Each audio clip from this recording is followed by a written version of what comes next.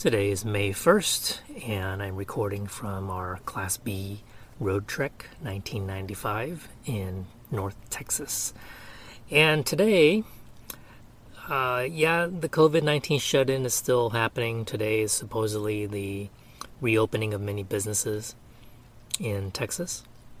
But I know for a lot of people who are not directly affected in terms of having a family member pass away or severely ill from the virus. For many people, we're just sort of passing it day by day, finding new ways to use our time.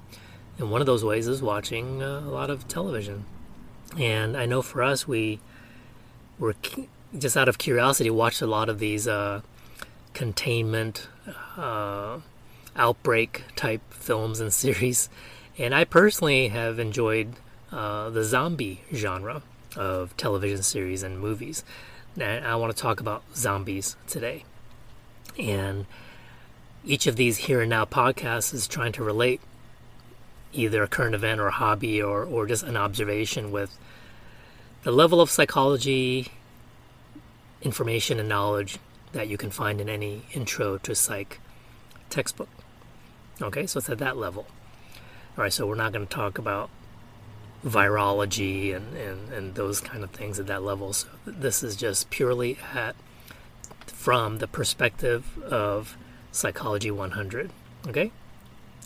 All right, and I cannot possibly cover every single zombie series or movie, so I'm just going to pick a few and talk about two general categories of types of zombies. It seems to me, and again, this is not covering every single film out there or television series, but the ones that I've seen, the zombies are either literally just regular humans who are infected with something similar to rabies, where they lose a sense of self and a sense of control, and just makes them sort of crazy, running into walls, breaking windshields with their heads, just wanting to bite and reinfect other people. Okay, so they're not out there to eat brains. Okay, that might be a different genre, a different type of film, or to eat in general, but just to infect and spread. Okay, so 3 films come to mind that those zombies fall into that category. The one with Will Smith, I Am Legend. And by the way, lots of spoilers in this. Okay, so if you haven't seen these films, watch them before listening to this. Then there's World War Z with Brad Pitt, and Train to Busan, the South Korean film, right? So in these 3 films, examples of how they portrayed zombies, it was a type of infection that was spread by biting, okay? And when someone's bit, they become infected right away within 30 seconds, right, very quickly. And in World War Z's example, there's a scene where Brad Pitt's character was watching someone during the mayhem early on getting bit, and he was counting how long it took before that person went from being on the ground to contorting and having seizures or whatever they're having, and convulsions, and then getting up and running around mad, and their eyes change color and all that. So the reason I'm talking about this is from the perspective of psychology. Are these realistic? I'm not going to talk about whether these things are possible. Anything is possible, I guess. But according to how the film portrays these zombies and this virus, is it possible? Now, since these 3 films have the example of rabies that come to mind, where someone is essentially alive, but just not themselves, right? And they have no control over these sort of basic instinctual urges to just want to infect others. I looked up on the CDC website under rabies, and basically any animal or human that has rabies, it'll kill them within maybe a couple weeks, 2 to 3 weeks, if it goes untreated, right? And so a dog with rabies will die, a cat with rabies, animals in the wild with rabies. It's a virus that kills. So if these films have that kind of virus, then if everyone just hunkers down and waits it out, then kind of like COVID-19 in a way, right? We wait it out, reduce the transmission, and those who are already infected will die out. Not that that's happening with COVID-19, okay? I'm just saying in the zombie example. Then there shouldn't be this worldwide spread and out of control and government doesn't function and all that, right? So I guess it's a stretch. I guess what they want to show is how out of control it gets and how quickly it spreads. And from my understanding of viruses, and incubation periods, nothing's going to be transmitted and infected in 12 seconds. All right. Now, let's talk about from the perspective of psychology in the brain. If these zombies are behaving the way they are, then the assumption is, and in some movies actually give you some scientific detail, like with, brain scans and all that, fake brain scans. And they're showing that, well, the frontal lobe, the executive center for executive functioning, higher level functioning, that the outer cortex is damaged, right? Taken over by the virus. Well, that's interesting because that means that virus is so specific to target those parts of the brain that it leaves other parts of the brain intact, such as the parts of the brain, parts of the cortex that receives senses from the body. Part of the cortex that sends motor neuron signals to move our muscles to go in a specific direction. So presumably these zombies, like in World War Z, they stay dormant, they stand until they hear something, right? Well, to hear something, that requires the cortex. And then to run, that requires the motor cortex, right? And so is the logic that the virus only damages one specific part of the cortex and leaves everything else intact, right? And again, if these zombies are only pursuing others to infect others, then eventually they'll starve, right? With the lack of calories, they'll just die. And they're not portrayed as the kind of zombies that die and then come back to life, right? So that's the kind of stuff I'm thinking about when I watch zombie films, is sort of the scientific aspect of it. Is it realistic for that to happen? And I Am Legend, the one with Will Smith, these zombies have kind of an allergic, aversive reaction, painful reaction to UV light, so they only come out at night. They again lose their sense of self. Their facial structure kind of changes. And they're very athletic. They can climb walls. They run really fast. They can eat wild animals, right? And even the dogs who are infected are like zombie dogs, just very rabid and behave just like the humans do. But then there was one central zombie character that seems to retain more of a executive functioning, like he sensed love when a mate was taken away. And it seemed like they can plan. They set a trap, right? So it's kind of confusing. They're kind of all over the place with that. And so let's talk about the next category of. So that's where I sort of draw the line with those rabies types examples. Is how quickly they're infected. Of course, you have to sort of let the imagination go with that one. But in terms of what the zombies are able to do behaviorally, given the viral infection, right? It doesn't seem to make sense to me. It is not. I'll have to watch some of these films again. What part of the brain exactly is infected that prevents them from acting human and having a sense of self and making judgments like that? Okay. Now, the TV series I want to talk about is The Walking Dead. And this I was very intrigued about from the beginning because I thought it was just very well produced and all that, and good characters. And of course they had to kill off my favorite character, but I won't tell you who that was. Okay, so with The Walking Dead, again, the big giveaway was that late in season 1, I think, and I didn't take good notes, but the surprise was that everyone was already infected. Right? So if you die of natural causes or whatever cause, then within a certain amount of time you turn, and then you're revived as a zombie, okay, reanimated, right? But you're not yourself anymore. And what's confusing about The Walking Dead, and I think they just sort of ran with it in terms of going to the extreme, obviously, was some people get infected, like a regular human is trying to run away from the zombies, they fight them off, but they get bit. Then they get infected and they turn and become a zombie.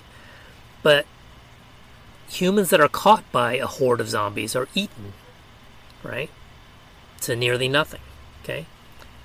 So, are these zombies out to infect others, or are they out to eat, right? You can assume that if they're just out to eat, then you're not really replicating more zombies. You're consuming other humans. You would have a limited number of zombies, right? Okay.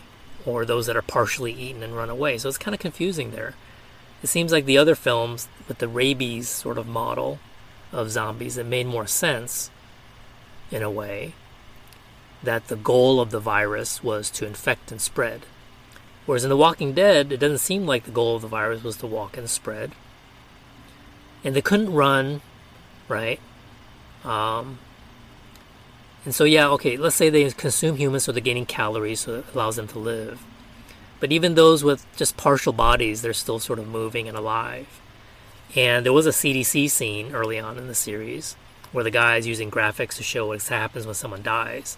So someone completely dies, there's no brain activity, then only the brain stem is activated. So then there's no cortex activity, right? So this is where, and we know that the brain stem is involved with autonomic kind of activities like regulating breathing, heart rate, right? Basic life functions. And I think that's what they're going at. Was that what makes you human, the cortex is gone. What you're left is the animal brain, right? Which is just out to hunt and eat. Well, the problem with that is that these zombies still walk. The zombies are reacting to stimuli like light, like fire and sound, right? In the series. So if a horde of zombies are just sort of walking along, dragging their feet on the street, like 100 of them, and then they hear an explosion and they go in that direction, that requires cortex activity. That requires them to hear, which uses the cortex, as I mentioned earlier. It requires them to move, which is the brain sending a signal to walk in a particular direction. To even coordinate walking requires the cortex, right? So The Walking Dead, while it's very entertaining and it's a great human story, like what happens when society's gone amok and we turn on each other, and then fighting zombies is just sort of a side thing. You know, the zombies themselves don't make sense, right? It kind of, the part where, well, everybody's infected because it's airborne, it's just everywhere. Okay, that part's sort of believable. I can go with that. But then what the virus does, it only activates after a person dies, right? So as long as you're unbitten, you remain yourself, even though you're a carrier, right, for an indefinite period until you're bitten. So the goal of the zombie and the zombie virus in The Walking Dead is confusing to me. Are you out there to spread and infect, or are you out there to eat, right? Because obviously they like to show a main character or a side character who's overwhelmed by a horde of zombies and they get eaten. Yeah, right? They don't just get bit and left alone to run around and spread to others. So I think the Walking Dead falls much shorter than the rabies style of zombies in the other films, right? Because I think if their goal is to eat, then they're just killing off their hosts and killing off the possibility of spreading. And then also the fact that some others seem like they've been months without any kind of nutrition, and there's only half a body laying on the ground, and they're supposedly moving their jaw, right, because you're walking by them. Well, that's not really realistic. There's no calories going in. How can you fuel whatever's left of the body to even move, or to there's no lungs, right? Some body parts just like there's a torso, right? The heart's not even pumping. So wouldn't you be able to kill a zombie just by killing them, by stabbing the heart, right? There's no blood flow, there's no oxygen moving. How can you fuel the muscles? Why does it have to be a headshot, right? So that's all messed up. The Walking Dead is all messed up. So unless something new came out in the past couple seasons, I'm a season and a half behind on the very tail end of the series. I like the actors and all that, but the zombies, I would have to give them a failing grade on the possibility of those kinds of zombies making sense based on their description. Okay, I think that's about it. Maybe I'll do another one on these different Outbreak movies. I'm not sure, but if there's anything interesting on television and on film, that maybe I'll just do a set of review podcasts on those kinds of things. And the American Psychological Association does that. They will monitor media, and whether it's a fiction film or documentary, they'll try to see whether or not the portrayal of psychology, let's say therapy scenes or whatever, whether they're realistic or not, and they give them a score, because even if it's a fictional film, you don't want a lot of negative stereotypes about psychology and treatment and mental illness to just run amok. So the more realistic they are, then they actually have a side benefit of being entertaining and somewhat educational as well. But in any case, these Here and Now podcasts are just an excuse for me to ramble on to myself, and I think that's it for today. Okay, happy zombie hunting. This is Dr. C. I'll talk to you later.